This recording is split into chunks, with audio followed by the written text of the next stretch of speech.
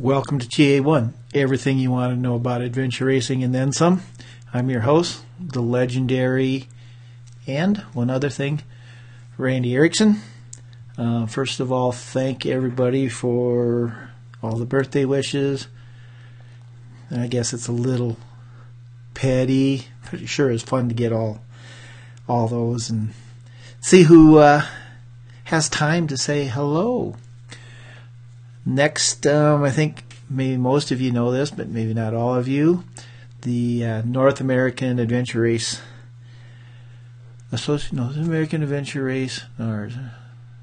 NARS has done a lot of new things with series. Trying to push the sport with some different things. We're going to have Doug Kreitzer on soon to talk about all that. But they did come out Saturday, I believe it was, Friday last week, with the inaugural Hall of Fame. It included, Robin Benincasa, Danielle Ballingy, Mike Closier, Michael Tobin, Ian Adamson, Michael Epstein, race director, Scott Pleben, Mark Barnett, and Team Nike. And the one that we're not sure why is on the list is the legendary Randy Erickson. That would be me. Quite, I'm under media. Don't get me mixed up for a racer, but pretty cool actually. I do like adventure racing and doing what I can. So thank you for that. I don't know if what will be coming up with that, if anything, and I think there will be additions regularly, I guess. We'll see when the next one is. Probably yearly would be my guess. So, big deal. Thank you. Other than that, we're kind of in the winter doldrums, other than the bunch of teams getting ready for Godzone. Should be, looks like a good race, a lot of good teams. A little light on the international scene, but I think a lot of people kind of shot their wad, so to speak, at XPD and World Championships. So it's not like they didn't fill the field. So we will be dot watching that coming up 3 weeks or so. That's it, I guess. We'll finish this off for the night. I have Jimmy and Stevie helping me here. And that's it. So go fast, take chances, and thank you, North American Adventure Racing Series. Bye. Hey, Steve. Hello, Randy. How are you? Hey, good. I'm gonna turn off the video because we usually get better audio that way. Okay. Or you did. Good. You didn't need to see me anyway. So. All right. Just let me add in Helen. Oh, good. Let's see if this works.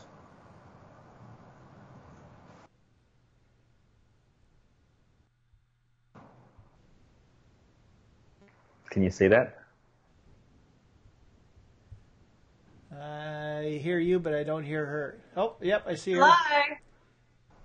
So, Hi. Hello, can you hear me now? Yes, I can. So, we are technology driven. Isn't it nice? We're in 3 different places. That's pretty cool, hey? It is. So, I'm in South Dakota. Where are you guys at? We're both in Brisbane, just different parts of Brisbane, Australia. So. And where are you at, Randy? In western South Dakota. So, I always tell people if you've ever seen a picture of Mount Rushmore, Mm-hmm. I'm about 30K from there. So, actually we have a really nice log home in the middle of the woods. So. Oh, nice. But it'd be pretty cool at this time of year, wouldn't it? Yeah, I mean, it was about 50 Fahrenheit today, so it's not bad, but 2 weeks ago it was below zero. So we get big swings of weather here. I suppose it was about 30 for you guys there today, huh? Yeah. Yeah. So, all right. So, where should we start? I know where I want to start. You're moving to China. Oh, that's me. Yes. Yes. So at the end of last year, I left my job, and my next adventure is to head to China for 6 months, maybe more, just to learn the culture and come up with a new plan to make money. Oh, so is this like an early midlife crisis? It could be. I hope I'm still coming back. I'm not leaving, and hopefully some adventure racing too. So, is that you kind of want to do that? Do some of the China races? Yes. I actually met the X-Trail Chinese team just briefly at XPD, and I've started to email them. I'd like to do some of their races, possibly the China expedition, but no,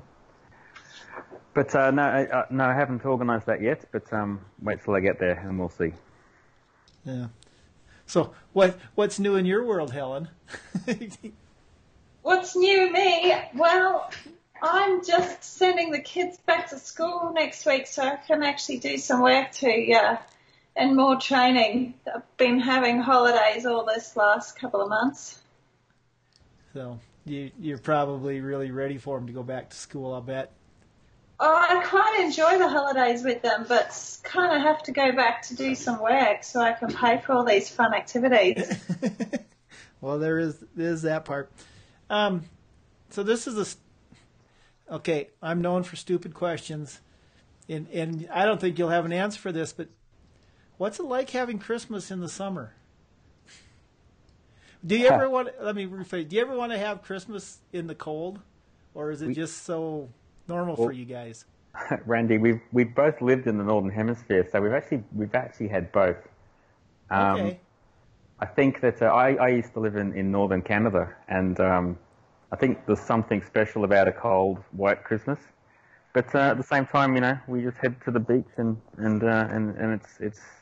it's just Christmas. It's still Christmas. It just doesn't feel like Christmas for you Northern Hemisphere people.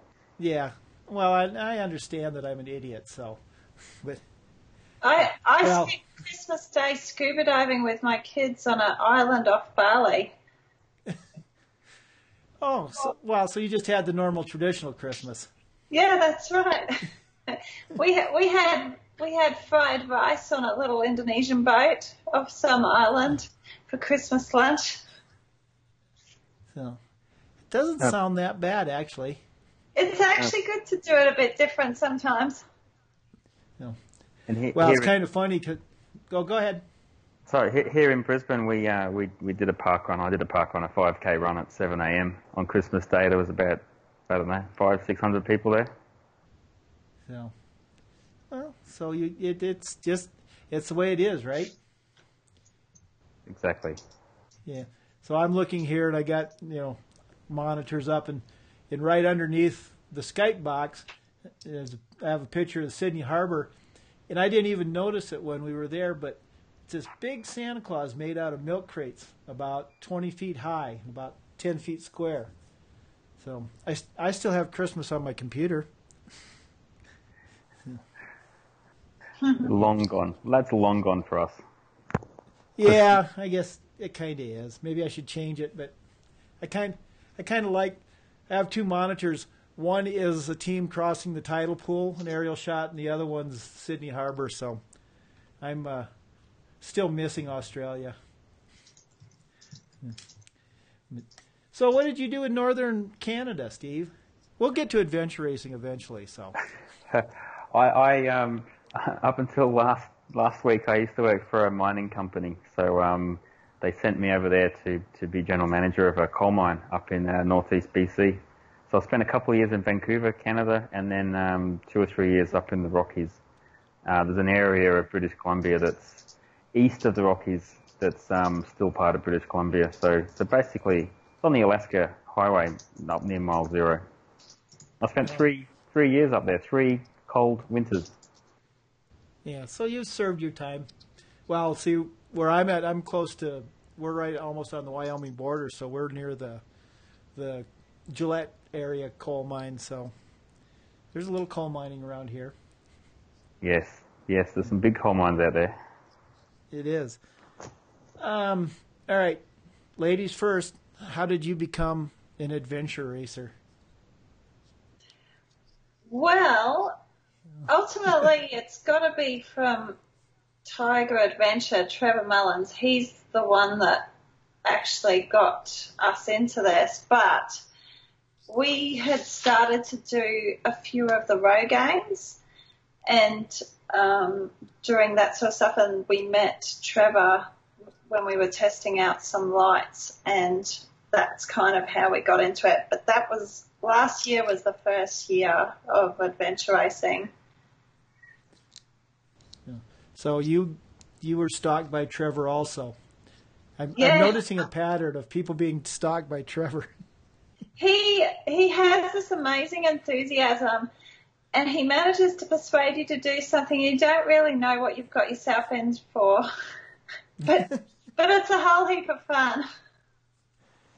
So when he's trying to convince you to become an adventure racer, does he tell you how much fun it would be or how hard it would be? A bit of both. And he doesn't tell you how much it will cost. Yeah, he leaves out the cost factor, but he organises so many great training fun activities locally, and we both joined quite a few of those activities, and I was like, well, if this is what it's like to do the adventure racing, this is great fun. This is really good. I'm enjoying this. So I guess it didn't take much persuasion, and he's so enthusiastic and so excited and passionate about it. It kind of just rubs off on you. Well, it does. Just from being around him and talking to him a few times, he's quite the ambassador for the sport. Randy, we were tossing up whether to compete together in the World Rogaine Champs in Alice Springs in 2016, and we'd done a couple of Rogaines together, Helen and I, and they were pretty disastrous, but we had lots of fun. And we started orienteering. I was doing orienteering, and then we heard about this Rogaine, and then we met Trevor, and Trevor said, you should, we decided that there's no way we could compete in the World Championships of Rogaining. And Trevor said, of course you can. And then he started talking about XPD and the World Championships, and we started to go kayaking a bit, and we never thought we would be in a World Championship. And then in the end, I said I'd do it. I thought, why not? Never done a World Championship before. Why not do 2 different World Championships in the 1 year? 2 different disciplines. Yeah. Representing 2 different countries. So we represented the UK. We both have British passports, so we represented the UK in the Rogaining just for fun. And then next thing you know, Trevor convinced Helen to join in, so we ended up just doing XPD. And so, that was 12 months before, probably less than 12 months before the race, we decided we were going to do adventure racing. So, go ahead. Sorry, I just realised we actually together, we did one of these 6-hour or 4-hour Paddy Palins in Australia, and it was in Sydney, and we'd never heard of one, and I think Helen found a brochure for it, and we travelled to Sydney, and this is before we met Trevor, and we did this one race, and we hadn't paddled ever together, and we hadn't paddled since high school probably. And we did the little Rogaine at the start, and there's probably 50 teams, 50 pairs, and we got in the water in about 10th position, and we had to paddle 8 kilometres, and we dropped to about 10th from the back of the field by the end of it, and we just realised that we couldn't even paddle 8 kilometres. So, and then we did some canyoning, and then Helen threw up, and then we did a run, and then we did bike riding, and it was just a complete disaster, but we loved it. So I guess we did a little mini adventure race on our own before even Tiger, but we had no grand plans. So,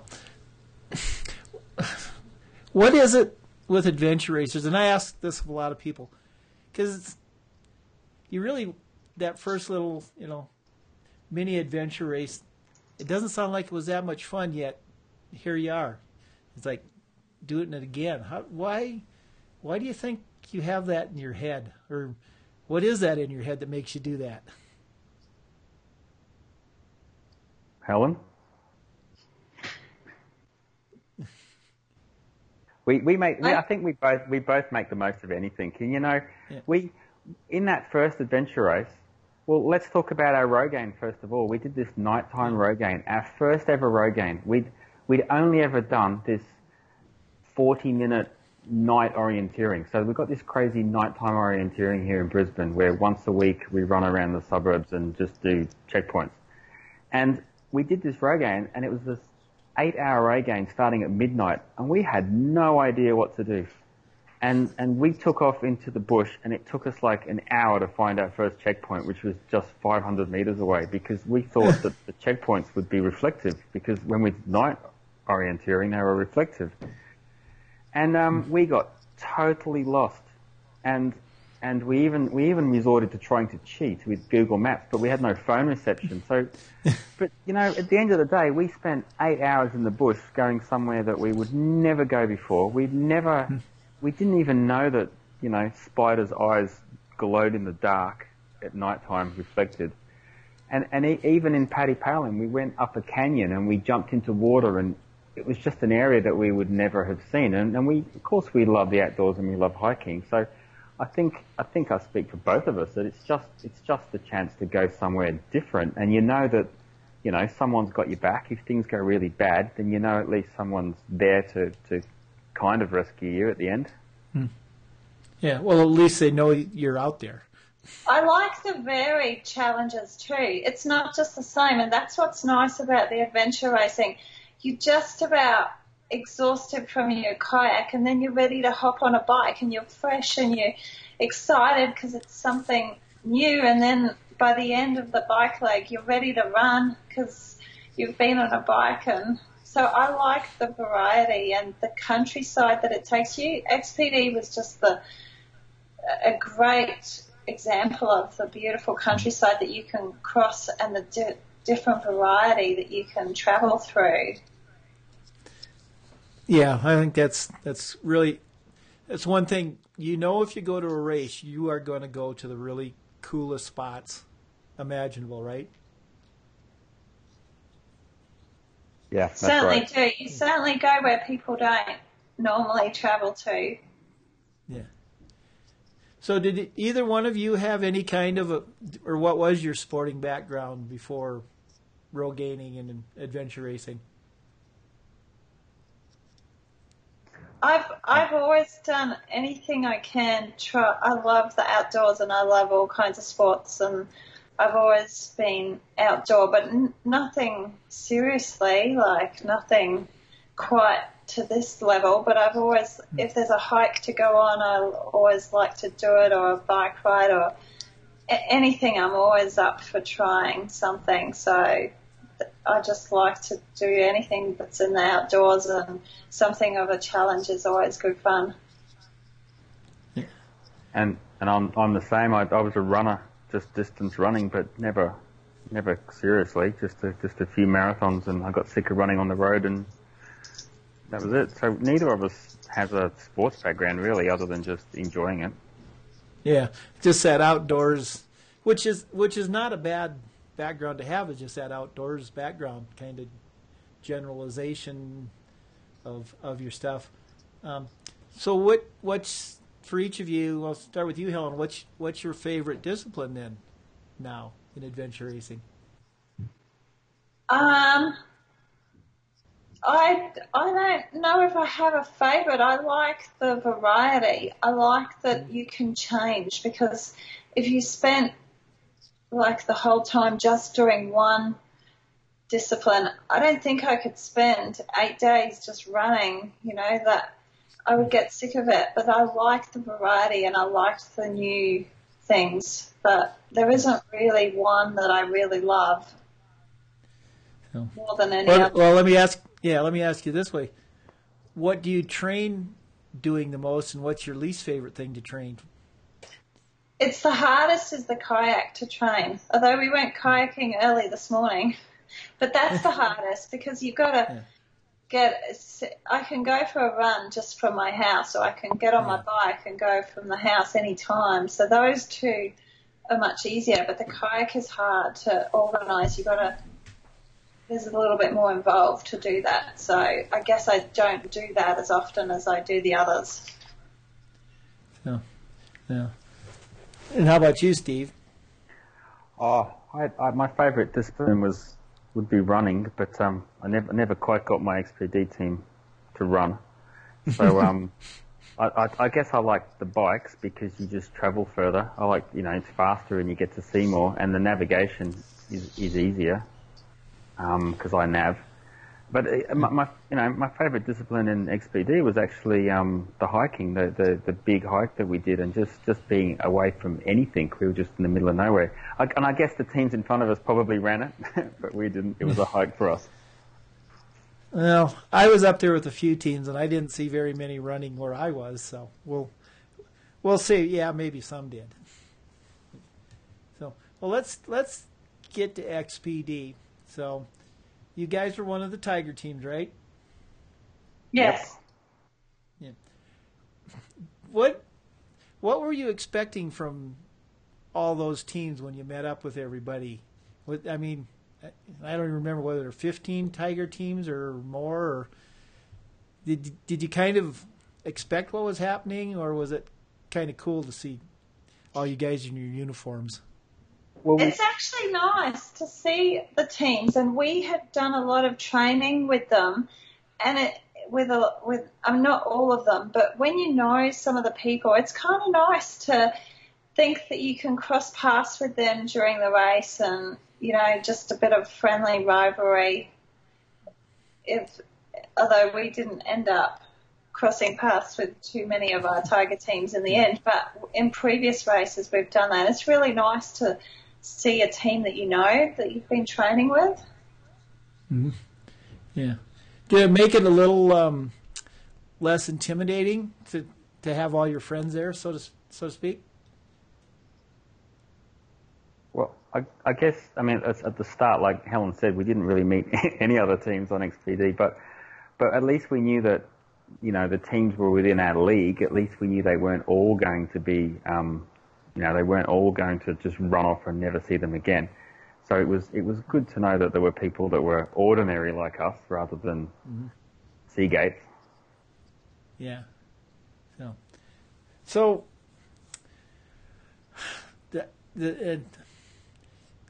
this is the simple way. Tell me about your 8 days of racing. Then I can just kind of sit here and listen. I don't have to ask questions now. What was your question? What did you say? Tell me about 8 days of racing. I want to hear all about your race. Are you going to go first, Steve? Okay. We'll alternate. How about that? Yeah, alternate legs, and we'll go through the whole race. Okay, we'll start with if we can remember, because it was a few weeks ago.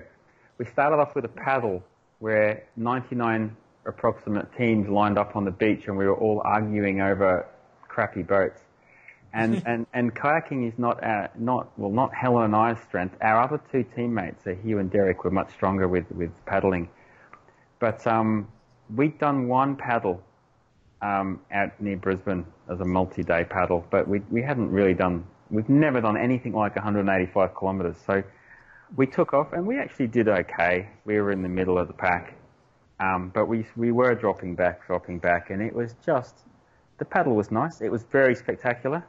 It was just slow. It was just paddling. It was just in the heat, and we were around plenty of other teams. We came in somewhere in the last third, pretty uneventful, and it wasn't challenging. You could see everybody all the time. So the first leg was pretty quick. But does that kind of give you a little mental, maybe not boost is the right word, but you get in the paddle and you realize, you're not good paddlers. That's kind of what you said. But you do okay. You're not the worst one. It's kind of got to feel good, right? Yeah. That's right. I think the ocean kayak was so spectacular. It's just beautiful to be in the ocean. and it was a lovely day. And the only thing for me, I felt at the end of, it was 7 hours or something we did kayaking. At the end of that, I was exhausted, and I'm thinking, oh my goodness, I've done leg 1, and we have 8 more days of this. How am I going to last? I'm absolutely exhausted, ready to just finish now. Well, how do you deal with that then? It sounds silly, but what do you tell yourself? I think I just do the next was one? like how I have to pace myself, and there's so many exciting legs that we have coming up. So just focus on the now and each section as you go, and don't think too far ahead. I think just enjoy the moment that you're in and do that. Did you guys think of that beforehand? Not to think of 8 days of racing, but to think of it at one section at a time, or did you have to learn that during the race? I think you need to know that we were a complete rookie team. Not one of us had done anything. We'd never done an adventure race a year before, and we'd done the GeoCrest full 48, but not as a team. So as a team, we'd never done more than 36 hours, and none of us had done anything like that. So our goal, we all agreed at the start, was to finish fully ranked and to do all the checkpoints. So we didn't really know how that was going to happen, and we had the other Tiger teams to help us, but we didn't know how to prepare, and we didn't know what was going to happen. But we'd over the last year, we'd always finished the courses pretty much, and we'd always just kept going, and we'd always dropped to the back early on, but we'd always just kept going. So we were just going to keep going. After the first leg, we didn't. I don't think. We ended up losing track of days. We didn't have no idea once we got into it, but I don't think it was too daunting. We were never going to quit, and this will come up later, but there was no way that we were ever going to quit and not finish that course. That's just who we are. Yeah. And that's half the battle, right? Just telling yourself we're going to finish. That's right. So we finished the kayak. We were feeling all right. We took way too long in transition. We always do. And, then we set off on the beach and for a run along the beach. That was really nice, that beach at sunset. It was just a lovely, once you got into it, it was just a really nice hike, and we probably should have run a bit more on that, as Steve said, but it was just a really nice hike along the beach, and it was a good way to move after the kayak. Yeah. Did you guys have a schedule? You needed to, hit the checkpoints, the CPs a certain amount of time. And then knowing that, yes, you could just move at a good pace along the beach. You didn't really have to run. Yes. So. We did have a schedule. We had a time frame which we worked out what time we needed to be able to finish without being short-coursed. That's kind of what we had worked out. Yeah. Okay, so we run along the beach. You get another little kayak. How was that? We didn't run along the beach much as we wanted to, and I didn't want to get my feet wet because I was paranoid that by the end of 8 days, after watching, and I know everyone says this, after watching Eco Challenge years ago, I knew that everyone's feet would be blistered.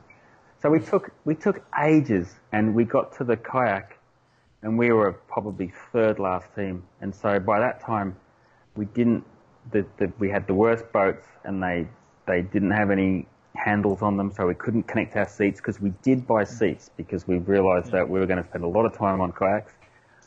And we jumped into a gale.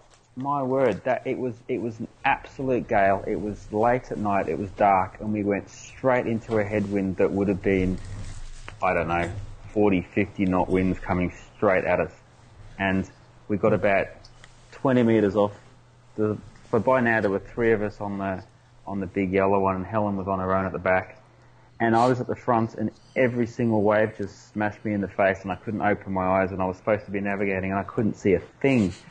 And we changed our plan, and we headed to try and get in the lee of the bay and stick near the edge where there was less wind. But eventually we just had to make a break for it. And we paddled for, I don't know, 2 hours into a headwind. And at one point we overtook another team that I'm pretty sure was going backwards in the wind. And we were barely moving, and we had no reference because all we could see was 5 kilometres in the distance, one beacon, and we could see lots of other teams, and it looked like nobody was going anywhere. And that was just a monotonous. And Helen told me something this morning I didn't realise, because she was in the back on her own. Hey, Helen. Yeah, this leg for me was one of the hardest legs for me. I was in the back, and so I was connected to their boat because a lot of boats were getting separated, so we connected the boats so we definitely wouldn't be separated. And our teammate Hugh that was behind, with every paddle, he was flicking seaweed up into my face, on my head, on my lap, and I was so cold, and I didn't have any of the maps because I wasn't in. And I actually had no idea how long that paddle leg was going to be. And that was the hardest thing because I was so cold I could hardly hold my paddle. And I'm thinking, is this going to be a 12-hour paddle or is it a 16-hour paddle? How long and where were we even going?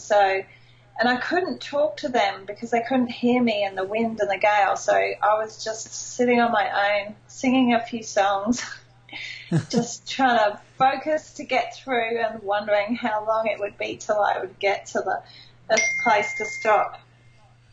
Yeah.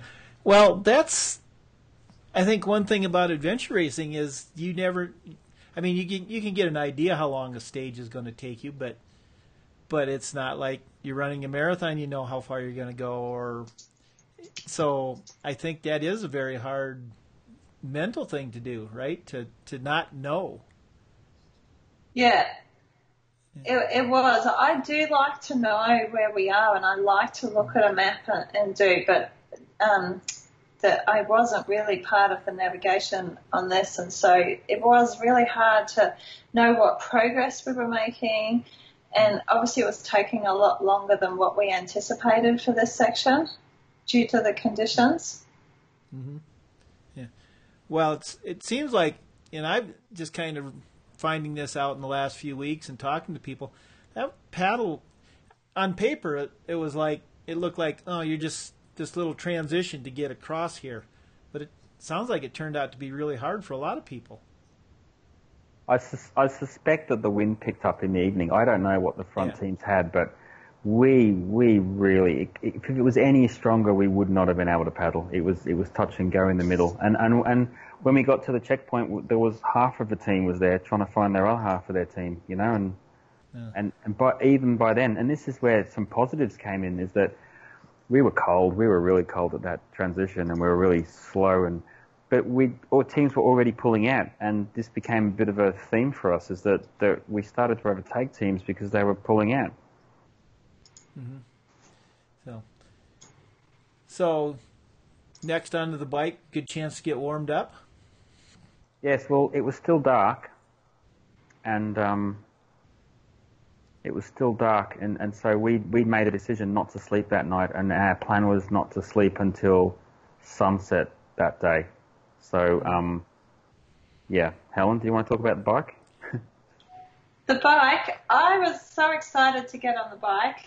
It was really good, and I was so happy to ride and just felt so good. I was warm again, and I'm like loving it. But we made probably not the best navigational choice of routes. You should talk about the map choice, Steve. What? Explain that. So this is where we started to get our followers on dot watching that we didn't know about, obviously. But because we only had 2 hours to plan the route, there was this one bit where we we've learnt over the last year, try and pick the better roads. You can take the little tracks, but it's just, usually we wanted to play it safe. This is what went through my mind when we were planning. Play it safe, take the bigger road. There's a bigger road on the map that heads to the north, leads to the checkpoint. And I remember Derek, who was the backup nav, second nav, and he said to me, "Can you sure you can get through to the checkpoint at the end?" Because there was this black line. And we looked at it, and we were convinced, I was convinced that it was a track. It turns out it was a boundary, and it didn't exist. So we went for 4 hours in one direction.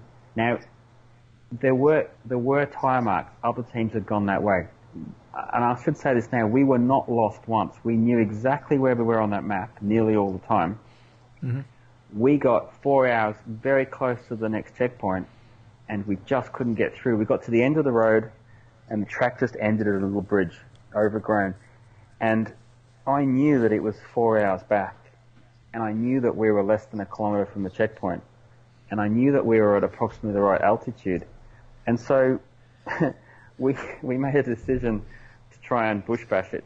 We actually followed a track that was a surveyed mark, past where every other team had turned around. And we could see blazings on the trees, and we could see tape in the trees, and there was obviously an old track there. And at one point we had a group meeting, and we decided that we were going to go off the map because we were trying to head southwest, and we were on a road going west, and there was a road going south, and we figured if we kept going they would meet up and we could get to the checkpoint. And we went for another 20 minutes off the map, and in the end we had to turn around and come back. Now, I've gone back and looked at that in the past, and we were probably 100 metres away from a boundary that if we'd have come out of the forest, we would have seen it, and we were 20 minutes from the checkpoint at the most. But we then spent at least 4 hours going back and going the right way. And so it was a bit unfortunate. It was very unfortunate because it put us pretty much at the very back of the pack on day 2 in the daytime. So we arrived at the crazy hiker bike down the cliff pretty close towards sunset. Sun was setting, and we actually caught up with another team who got in the way, the New Zealand team who we kept following for the rest of the race. They actually got in the way of us and slowed us down, which annoyed us. And from then on we did okay, but the problem was we got to the TA at the end, and it was absolutely chucking down with rain. Now, I don't know any other team that's talked about this rain. I think this must have been isolated to us and the other teams that were there. It was so heavy by the time we got to this little transition area with tennis courts and some sports centre. Yeah. We had to just change all of our clothes. We had to sleep inside because it was just torrential. There was no point continuing. And we slept for a few hours. And this comes in later on because we didn't have many clothes in this bag, and we had no other choice than to change them. So we got changed into dry clothes, and we slept until sunrise, about 3 hours, and then we set off on the hike along the beach, Helen. Yeah, I actually, on that bike leg though, I did enjoy the hiker bike, even though I thought, oh my goodness, this is crazy off the side of the cliff. I did really enjoy that, but as Steve said, when the rain came, it was so hard to ride in torrential rain in the middle of the night. That was definitely a hard.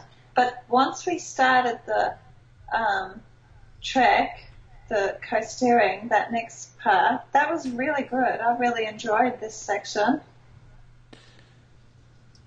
This was the section. Go on, Randy. Yeah, go ahead. No, I was just going to say, yeah, that was a really nice little, pretty beautiful spot. This was the bit where we first met the locals. So as we came into the town at the end of the coastering, we were offered to come to a party. So we walked down the street, and there were these 3 women that were drinking, and they're like, "What are you doing this for? This is ridiculous. Come stay at our place. We're having a party. We're going to have some drinks. You can come and stay. We've got plenty of rooms." And we were like, no, this is serious. We've got to catch up with that team in front of us. And so, but we got to the transition area, And this is where we had to do a very long hike, and it was tidal. Sorry, a very long paddle, and it was tidal. And we were at the mouth of some river and by a big bridge. And we got there, and there were no tents set up. And they told us that all the tents had blown away. So that wind that we were paddling in had completely just blown away all the tents. And so the tide had just turned against us, and it was once again another 50-knot gale blowing into us. So the rest of the team voted that we were going to go get burgers and chips. So we walked across the bridge and we had burgers and chips. And then we came back. And this is where, we shouldn't tell stories, but this is where the X-Trail, the Chinese team, we turn up at the TA and they've got beers. Someone's brought them beers and food. And so here we are, huddled on the grass, like trying to eat cold food. And we've got burgers, but the other team has got beers, and that didn't seem fair. Yeah. But we all hunkered down. All the teams there, there were about 4 teams there, and we all just went to sleep on the grass because there was no tent and there was no point paddling into that wind and that current. So we slept there till the tide turned at about 11 p.m. Yeah. Well, you could have done what the BMX Bandits did. They went over to the camper park, rented a cabin, and ordered pizzas and had a couple hours sleep and waited for the tide. That's a good idea. We should have done something like that. We actually considered going back to the party, just down the road. Yeah. But we didn't. And we got up, and we weren't last. We were about third last when we set out on the kayak leg. And the kayak leg was really good at the start because it was just dead flat, and the wind had gone, and the tide had just turned, and it turned out the navigating was super easy at night time because every time you went past one flashing buoy, you could see another one in the distance, and all you had to do was line up the red and green buoys, and the navigating was particularly easy, and the paddling was particularly slow and long, and we just paddled for hours up that creek, and it got really, really cold. Yeah. Were you guys able? I mean, I know some of the teams on that paddle had a real hard time, even on that one, trying to stay awake. How were you guys? You obviously had some sleep before, so not an issue?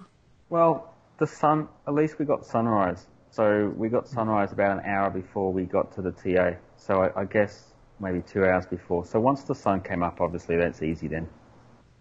Yeah.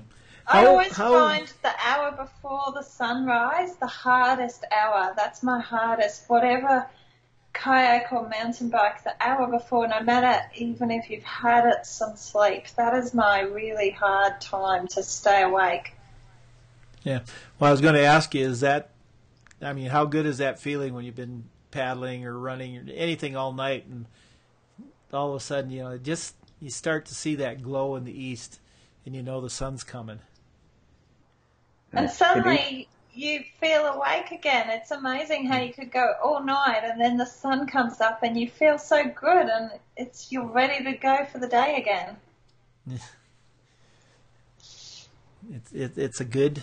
That sun is a good thing.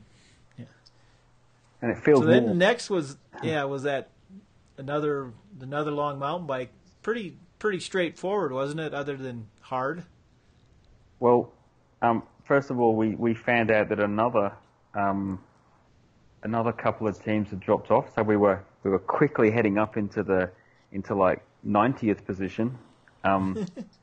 People had broken bones, and there were people looking for teammates, and we were slow, but at least there were still 4 or so other teams around us, and we set off on the bike leg, and we kind of just biked up a hill. Now, we made one mistake on this. We actually caught up with other teams. We were doing really well, and we decided to change our strategy to stop for a few minutes every hour and then not stop any other time, because we were quite bad at just fidgeting with stuff and wanting to get stuff out of our packs. So we caught up with teams, and I made a nav error here, but at least it was about half an hour. We went slightly the wrong way, but the contours were wrong, and we turned around and came back, and it was much easier the way we should have gone.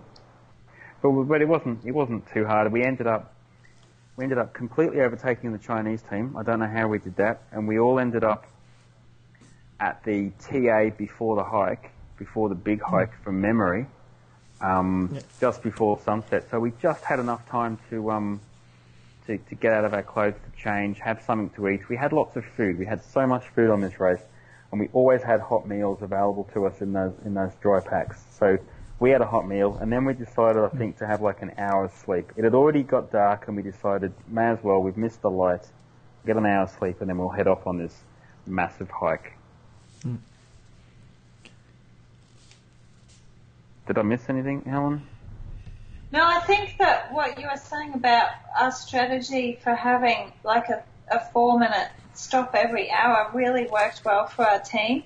It gave us something to look forward to, and in that 4 minutes that you stop, that's when you take off a layer, put on a layer, go to the toilet, have something to eat. That was your time, it really helped to motivate us to keep going and give us the steps to go forward. Mm-hmm. Well, yeah, it can be. I think racers know this, but you can waste a lot of time, 90 seconds at a time, right? Exactly. Yeah. And we were wasting lots of 90 seconds. Yeah. So how did the hike go for you then once you got started on it? Well, we left when we got up after an hour. So the team that we called the old guys, the New Zealand team that was around us, yep. They left exactly the same time as us, and we got our first tick. So one of our teammates had a tick in his leg, so we had to stop and attend to that. And the Chinese team was in bed in the tent, and yeah, I don't know what happened. I think that might have been the last time we ever saw them. Maybe the last time. So we took off on the hike, and there were at least 3 teams around us, and we got to the start of the hike, really, where you had to go through this campground, and we couldn't find. There were 3 teams, and we couldn't find the path. And because by now we're all tired. It's 11 o'clock at night on the 3rd night or something, and we just couldn't. And in the end, you had to cross the creek. It was so easy. This is one of the things with expedition races. We learned that, for some people, bits are really easy, and for other people, bits are really hard. It just depends on the tide, on the wind, and on the light. So for us, it was tricking all these teams. And we lost about half an hour not noticing that you crossed the creek. As soon as we crossed the creek, that was easy. And of course, then we helped other teams because we showed them the way, which is what we came to keep doing. We hiked up to the top of the caves. We walked through the old guys that were passed out asleep on the path. And we got up the top, and it was raining. It was cold, and it was raining, and we tried to climb into a cave, and the first 3 caves we came to were already taken by adventure racers. And eventually we found our own cave. And for me, I think that was the highlight, where the 4 of us actually crawled into a cave, just like you see on the movies. We slept in a cave for a few hours. It was cool. Yeah. So, was your navigating okay in the dark up there? I mean, I actually was on that trail. I went up it twice, and it was a little tricky even in the daylight. So how was it for you in the dark? We didn't have any trouble. In fact, that whole hike leg. So the dark was fine, and we had 2 or 3 hours sleep in the cave. Got up at first light, and then we went through the main part of the hike, and we didn't have any trouble. Now I can understand why people got lost, but we had the benefit of being able to look at the contours of the hills in the distance, so we could take bearings. I could see what was going on in the distance. So we got all the way through that really easy. But because we were at the very back now, there was plenty of the paths had been trodden down, but there was also plenty of people that had walked off in the wrong direction. So the only tricky part for us was somewhere in the middle, where we ended up in some swamp, and the map, the track did not go as per the map. But we ended up at some little fire pit, and we had a bit of a break and waited till the old guys caught up with us so that we could show them the way again. And and I hope they listen to this. And then we took off to get the checkpoint, and we really didn't have any navigating problems that entire hike. We were just slow, and in the end we finished that hike with 2 other teams, and It was the one bit where I got dragged. I got towed on that bit. It was going so slow, and it seemed to go forever. I've heard other people say this to you, that when we thought we were getting to the pub, it just took like at least an hour more than we thought. So we was completely over it by the time we got to the pub. The pub was closing, but they'd kept food for us. And once again, at that transition area, the tents had blown away, so there was no shelter. They got blown away in the same storm. So I don't know whether all the other teams had this, but we had no transition areas with cover because they'd all been blown away. Yeah. I really enjoyed the majority of that walk was just spectacular. The last bit was like you just want to get there, and we were pushing for time too because we wanted to make it to the pub and get going on the next leg before we got short-coursed. Yeah. So, but you guys, well, how were you? I mean, you weren't that close to being short course then, were you? Or were you a little bit worried?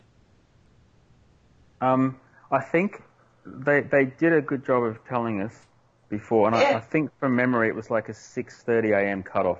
So we got there at about 11 p.m. So we still had 7.5 hours or so, but we went to sleep and we slept in. So we, I think we left at about. It was still dark, maybe 4 a.m. We were about 2.5 hours off the cutoff, but we'd had lots more sleep than we needed at that, or than we expected at that point. So I'm sure they would have come and woke us up. But interestingly, the Chinese team hadn't arrived, and so everyone behind us got short coursed. And I think I suspect that we were the last or second last to leave that. And as you know, we knew we were towards the back, but we didn't really know how many people were behind us. Yeah, it's by that time in the race. Yeah, all you want to know is where you're at on the map. Don't worry about anybody else. Oh, well, and we'd made the cutoff because, like I said, there's no way we were going to have done all this training and look forward to pack rafting, and we rented in pack rafts, and there's no way we were going to miss that. So it was a huge relief when we got through that cutoff and were able to keep going. Did that kind of feel like a victory? For sure it did. Yeah, absolutely. So. It was really exciting when we made that. We were very happy. And the next bike leg was just like a fast road, and we did that really well. I'd had a good few hours sleep and was feeling good now, excited to keep going. To me, and tell me if I'm wrong, but that bike ride seemed like the only part of that whole race that was just getting from point A to point B. Yeah, I think you're right. Yeah. Well, it's not bad. One leg out of 8 days is, just get it done. So, and that gets you to the caves. It was funny on the bike ride because the other team, the old guys, they told us they were going to stop for food on the way, and we read their race report. For some reason, they were convinced there was going to be a cafe, and so there wasn't. So they'd set off telling us they were going to get food, and we overtook them, and we got to the caves just before them, which for us was a bit of an adventure. Was a bit of a win for us to be ahead of someone again. So, well, I think when I ran into you guys, you were pretty proud that you were the last team. Well, we didn't. So when we got to the caves, there were about 10 teams. There were lots of teams there, and we didn't know at the time, but there'd been a hailstorm. We didn't get a hailstorm. Mm-hmm. We didn't have any of that. Yeah. All we saw was teams that were just covered in head to toe of mud. Like everyone was just really muddy, and we got there at the end, and we couldn't believe that there were still like so many teams. Suddenly we were back in it, and we jumped. We had to pick 4 from 5 caves, I think, or 5 from 6. 5 from 6. Okay. And I didn't really realize that they were rated different difficulties. So we just picked 5 caves. It turns out the first one we did was the second hardest cave. So we did that one, and we couldn't. The maps were terrible. We hadn't quite met you yet, but we did the first 2 caves with the 2 smallest. And the first cave we jumped in, Helen went in first, and it was barely big enough for her to fit in. And we just went straight into a pool of water or mud, and then we just basically had to shuffle through mud that was, covering us. And we thought that it was going to be tourist caves and that we were going to go down a staircase with some lights and some stalactites and, no, it was nothing like that. So by the time it was real caving. By the time we found you, we'd just come through this flattener. And I didn't think I got claustrophobic, but I was a whole new definition of the word claustrophobic in that flattener. And we got through it. And bear in mind, because we were so far behind everyone, there was no one else around. We didn't really know if we were in the right cave or whether we had to go through here or whether there was even a checkpoint at the end of it. We just blindly went. And that was good teamwork because I went through first. And I wouldn't have got through if the rest of the team wasn't helping me get through. And we made the mistake of our biggest guy coming through last, Hugh. We should have sent him first because, imagine if we'd have gone through that and then found out that he couldn't get through. But, unlike some of the Kiwi teams, we were able to get through no problem at all. Yeah. So you said you didn't think you were claustrophobic, but you got a little bit while you're in there. How about you, Helen? No, I wasn't claustrophobic at all. I have done a lot of cave diving, scuba diving. It's very different from that, but it's like squeezing in tight places underwater with all your gear. So I've done a lot of that sort of stuff, and I don't get. The caving was one of my favourite. I laughed so much. I don't know whether that was partly because I was delirious, but just everyone going through, and I think it was really good. Our team, we were having fun. We were really having a good time, and that was nice for our team to do that. Randy, I went through first, and the whole team was laughing at me so hard because I was stuck. And then the only thing that I got them back at the end, apart from Helen, who liked the caves. The other two, at least they stopped laughing when they came through the same bit that I'd just been through too. There was definite quiet in that cave once everyone was stuck in the middle of it. But we got through it, we got out, and that's actually when we met you. We were heading for our third cave. Yep. And you were just randomly walking you around. saw how far, you saw how far I went in. I'm good. I can be underground if it's big, but like the flattener, no, that would never. And I have caved before. Have they had the caving in the adventure races before? I wasn't expecting it to be that kind of thing. Yeah, I think in Borneo they did. In Primal Quest in 2009 here in the Black Hills they did, but that was like a tourist cave-ish. A little bit of crawling. That one was a lot of levels, so it was actually kind of hard naviging, but it wasn't much crawling. So, I think it really surprised people that it was real caving. And we did a short video with you. That was lots of fun, and you posted that pretty much straight away. So I think the people following us had no idea where we were, and so all of a sudden they saw a video of us in a cave, and so there was lots of comments on that online. Obviously, we didn't know any of that. We just kept going and did the caves, and the maps were atrocious on the surface. I don't know. It was almost random that you found the right cave, but we did the caves. We didn't have any trouble once we'd done the first two. Oh, so we met the old guys in the cave, and they weren't planning on doing the flattener, and so we convinced them. I think it was Hugh and I, to be honest. We convinced them that they had to go and see the flattener, and they had to take their camera because it was the highlight of our trip so far. And so we laughed for the next 6 hours about what we'd done to them. And they've published a race report, and they actually couldn't get through in the end, but we still stay in contact with them, and it certainly provided humour for us to think that we'd sent them off into the flattener. It's something they'll never forget, and I'm sure one day they'll thank us for it. Yeah, well, yeah, the time has a way of making things better. So got done with all that, and then it's time for pack rafting. How was that next 20 hours of paddling for you? Your turn, Helen. I think the hike carrying all the gear, I think there was a bit of reluctance from us all wanting to carry so much extra gear.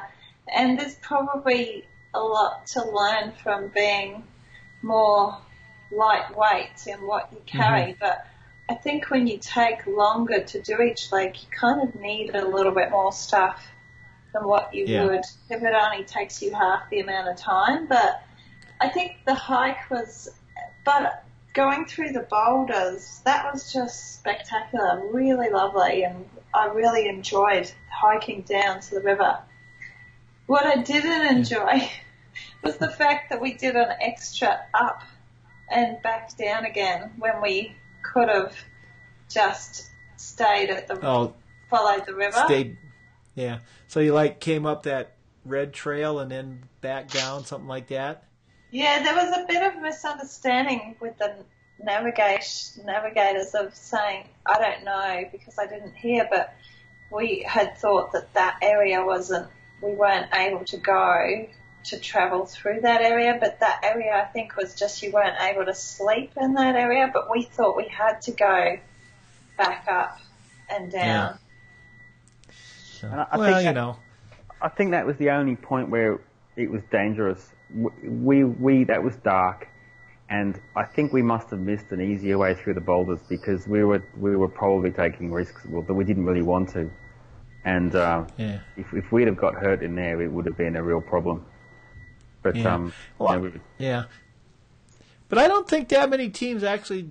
I think a lot of them ended up leaving their gear at the top and going down and coming back up, and and getting a penalty. But so at least you guys did it the pure way. Well, we did even more. We went down and up twice with packs. But it didn't slow us down in the end. It just got us tired because we couldn't have rafted anyway when we got down there because it was still dark. So we tried to sleep up the top, but it was in single figures in Celsius. It was really cold. We didn't really sleep, and we got down at first light in the bottom, and there was the other team, the old guys. They'd been behind us, and they caught up because they'd done the easy bit. So we were just more tired. But we set off at about the same time, not long after dawn, on our pack raft, and we were super excited. The old guys went the wrong way. I don't know how you can go up a creek for a bit. And then they came back, and we kind of went down together. And we were really excited for the first rapid. We were less excited for the second. And after that, we were pretty much it was a bit disappointing because there wasn't enough water, so we just ended up dragging, and it was just, like you said, it was just hours and hours and hours of rafting in rafts that the last thing I want to do is go pack rafting again in the near future. Yeah, well, unless there's water. My expectations of the pack raft were a lot higher than what it actually was, but we did have some very exciting moments.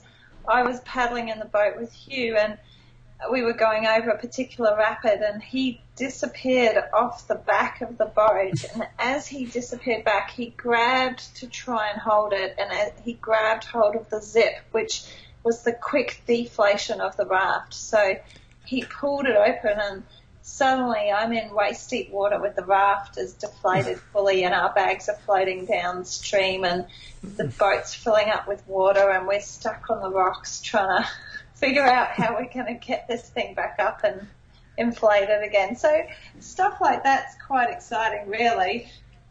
Yeah. Well, it wakes you up anyway.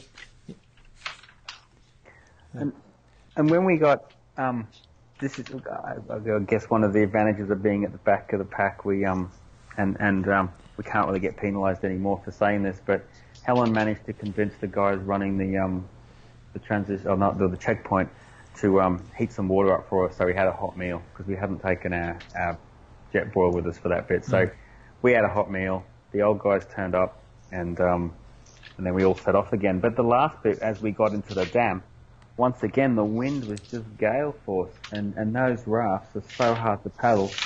We almost were stood still again. And once again, I don't know how the other teams were, but we just, every time we went on a paddle, we seemed to be going into the wind. So we didn't get to the transition until it was dark again. and it was cold. And this was the box that we got to for the first time since I told you early on we were in the torrential rain. So we got there, and all of our clothes were wet. We didn't have any dry clothes, any towels, anything. And so we were in wet clothes, and we only had wet clothes, and it was cold. So we just went to bed in the tent, and then got up and put wet clothes on again. And our idea was to set off at 2 or 3 o'clock. And the old guys had set off before us, and they had, for some reason, turned around and come back, and they told us that and this is when we were in normal kayaks, they told us that the first rapid was too dangerous and that they couldn't do it and that we wouldn't be able to get over it. And so by the time we had to portage the kayaks down the dam wall. We got to our first rapid, and I think everyone said this. We got there in the dark. It was just nearly dawn, but it was still dark, and it was foggy. You could hardly see it, and all you could hear was like the Niagara Falls. And it felt like we were about to go over the Niagara Falls. And Derek and Hugh were in the 3-person, and they made a mistake, and they ended up getting stuck, and on weeds on the top, and they went down sideways down that rapid, and they didn't fall in. So we figured if you could do it sideways and not fall in, then we'd be fine. We went down it, and it was fine. And other than I think Helen and Derek fell in on one of the rapids, we just then paddled forever, and I think that was the low point for me. We just paddled for hours, and we just kept going. And then once again it got windy, and we just spent all day paddling to that town of, I think it was Nowra. But we did have an exciting bit at the town, didn't we, Helen?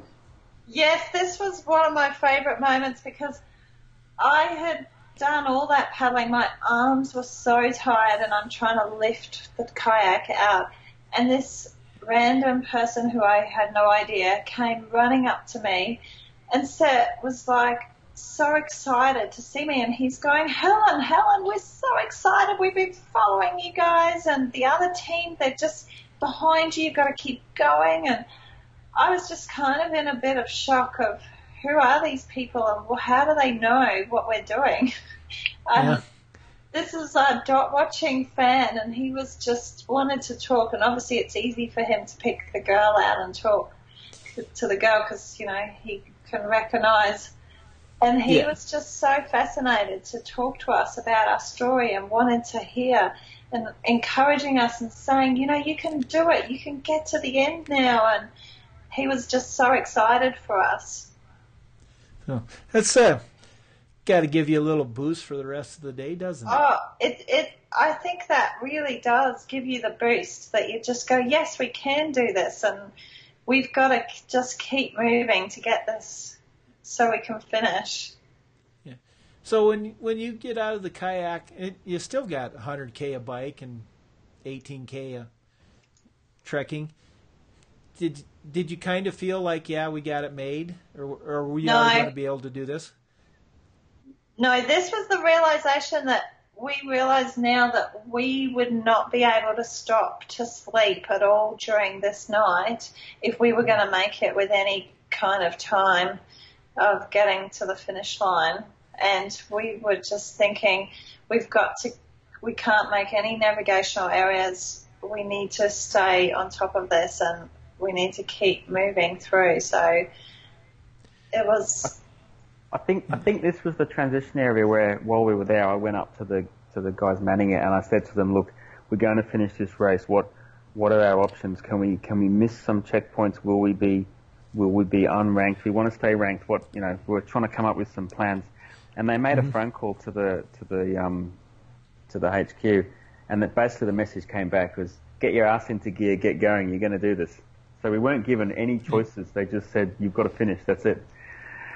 So we jumped on our bikes and went and had chicken and chips, I think, or we went to a takeaway shop, and then we just went, and as Helen said, we just mountain bike now up the biggest hill we've ever been up, and it got dark, it was sunset, and we just went through the night, and we couldn't do a sleep that night.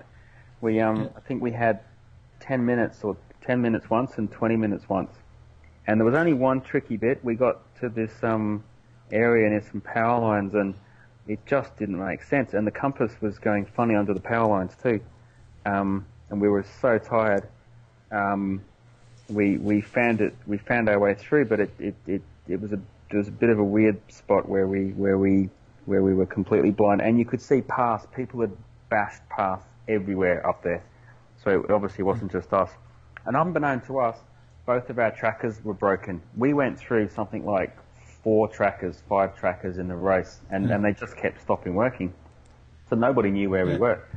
So we actually went fairly fast. We got all the way down the hill, and we arrived at the last transition area, and the girl that was manning it had no idea. She wasn't expecting us. We had to call out to her. I don't know, she was in the car, and she gave us a new tracker and sent us off, and it was really encouraging. Whoever that was, thank you. And we went off and we actually started to run a little bit on the beach. And because we knew that we had less than 5 hours to go, and the average time to finish the last segment was 5 hours. So we didn't think we were going to do it, and we're like, we can't come all this way. But luckily for us, the tide was out. So the bit where you had to cross the lagoon, we had to swim. It wasn't completely shallow, but we basically walked across most of it, and so we did it in, I don't know, close to record time. When you look at the times, even though we were on our 8th day, we did it much faster than everyone expected, and so we realised that we were going to get there, and this is where we met. The other team was still behind us, but they weren't going to make it. They weren't going to make it before the time was up. And we had this guy turn up in a pickup truck in a ute, and he said to us, "My wife's been following you, and she's told me that I need to come down and offer you some stuff." And he had cans of soft drink, and he had ice blocks and packets of chips, and in the back of his car, and he gave us all this food, and so we just stood there and ate and drank everything that he gave us. And then as we walked through town, all the locals, there were so many people that were cheering us. I guess by then, everyone had figured out what dot watching was, and so the streets were kind of lined with people encouraging us. It was really, really good that last couple of hours. Yeah, it's kind of an amazing. It's it's such a niche sport and nobody knows about it. So when you get that kind of response, it's really fun. We were pretty sore and tired. I mean, we finished with 90 minutes to go before the course was supposed to close. I know they left it open a little bit, but we were so tired that we all went through ups and downs, but most of the team was really struggling at that point, so we weren't going anywhere particularly fast, and yet we did it quicker than others. So I can only imagine what the teams that had really pushed really hard must have been feeling at that moment. Yeah. It was a kind of surreal moment when you actually cross the finish line and you think, is this it? Are we actually done? Like, what happens now? Yeah. Well, it is kind of bittersweet because you've put all this time and effort, training, 8 days of doing it, and then it's kind of like, now what, right? Yeah. Yeah. So, all right. So now what? You got it. You guys got it. I mean, we know it. Steve's got some things. Do you have anything planned, Helen? Well, the hardest thing for me last year was managing my work along with my kids because I'm a single mum with the kids full time, so it's just tricky for me to manage to be able to get training and be able to get the time off. And I'm very lucky to have some great family and friends who have supported me a lot through last year to look after the kids and help me out. But I can't do quite as much this year, but I definitely want to continue to train when I can, and I would like to do GeoQuest and perhaps a race like Wildside as well. So we'll just see as the year goes on. But we have just booked a trip, Steve and I, to do another Rogaine. Okay. So that's over in New Zealand, so we thought we'd go and show them how to do it. So the Australasian Rogaine Champs are on in February next month, so we're going there for a couple of days. And and with a bit of luck, we'll get some mountain biking in there too. So Okay, remember when you asked me how long it would be, and I said an hour unless it was interesting? So this was an interesting one. Yeah. That's good. We think it's interesting. We've loved our last year. We would never had heard of adventure racing other than that eco challenge years ago on TV. Yep. Didn't know what it was and just progressed, and we just basically dedicated last year to all this fun stuff, and it wasn't boring at all. All this training that we did was every single part of it was fun, the places we've been, and now we always said it, we always laughed at the end of this. We now own the best camping gear that anyone could ever get. We don't even need to take a tent with us anymore. We just take a plastic bag and just sleep in it. And so you look back to how we were. We went on a hiking trip 2 years ago, and the stuff we took was so heavy. Now we would just turn up and probably run it and just do it, just sleep on the path. Wow. You don't need to sleep. It's only a weekend. That's right. That's right. When we met you in the caves, Randy, I didn't really even have an idea of who you were or what was happening and why you wanted to talk to us in the cave. I was just like, okay, whatever. So, well, you know what? Adventure racing is more than the Seagates and the AMKs and the Tech News for me, that was the best part of the whole World Championships. There were so many teams that I could always find interesting people, and 3 or 4 teams at one place. So, and you were one of those interesting teams. The other thing that would be fascinating, and if I had the time and I wasn't able to actually compete in the race, I would love to be able to volunteer and see all the people coming through and the stages, and you would learn a lot from watching all these other people, how they do it, and watching the different dynamics of the teams coming through, the transitions and how they're going about everything. It would be really interesting to see it as a spectator. I prefer to compete, but if I wasn't able to, it would be interesting. Yeah, because it's and that's the one thing that the top 10, 15 teams, they're in and out of the transition so fast. Like when with AMK, they literally don't talk for the transition, because they all know exactly what they're doing and just get it done and go. We've got a bit of learning to do before we could do that. Well, you'll get there. I have no doubt. You have the right attitude. All right. Okay, well, we're going to go. Great to talk to you. It is.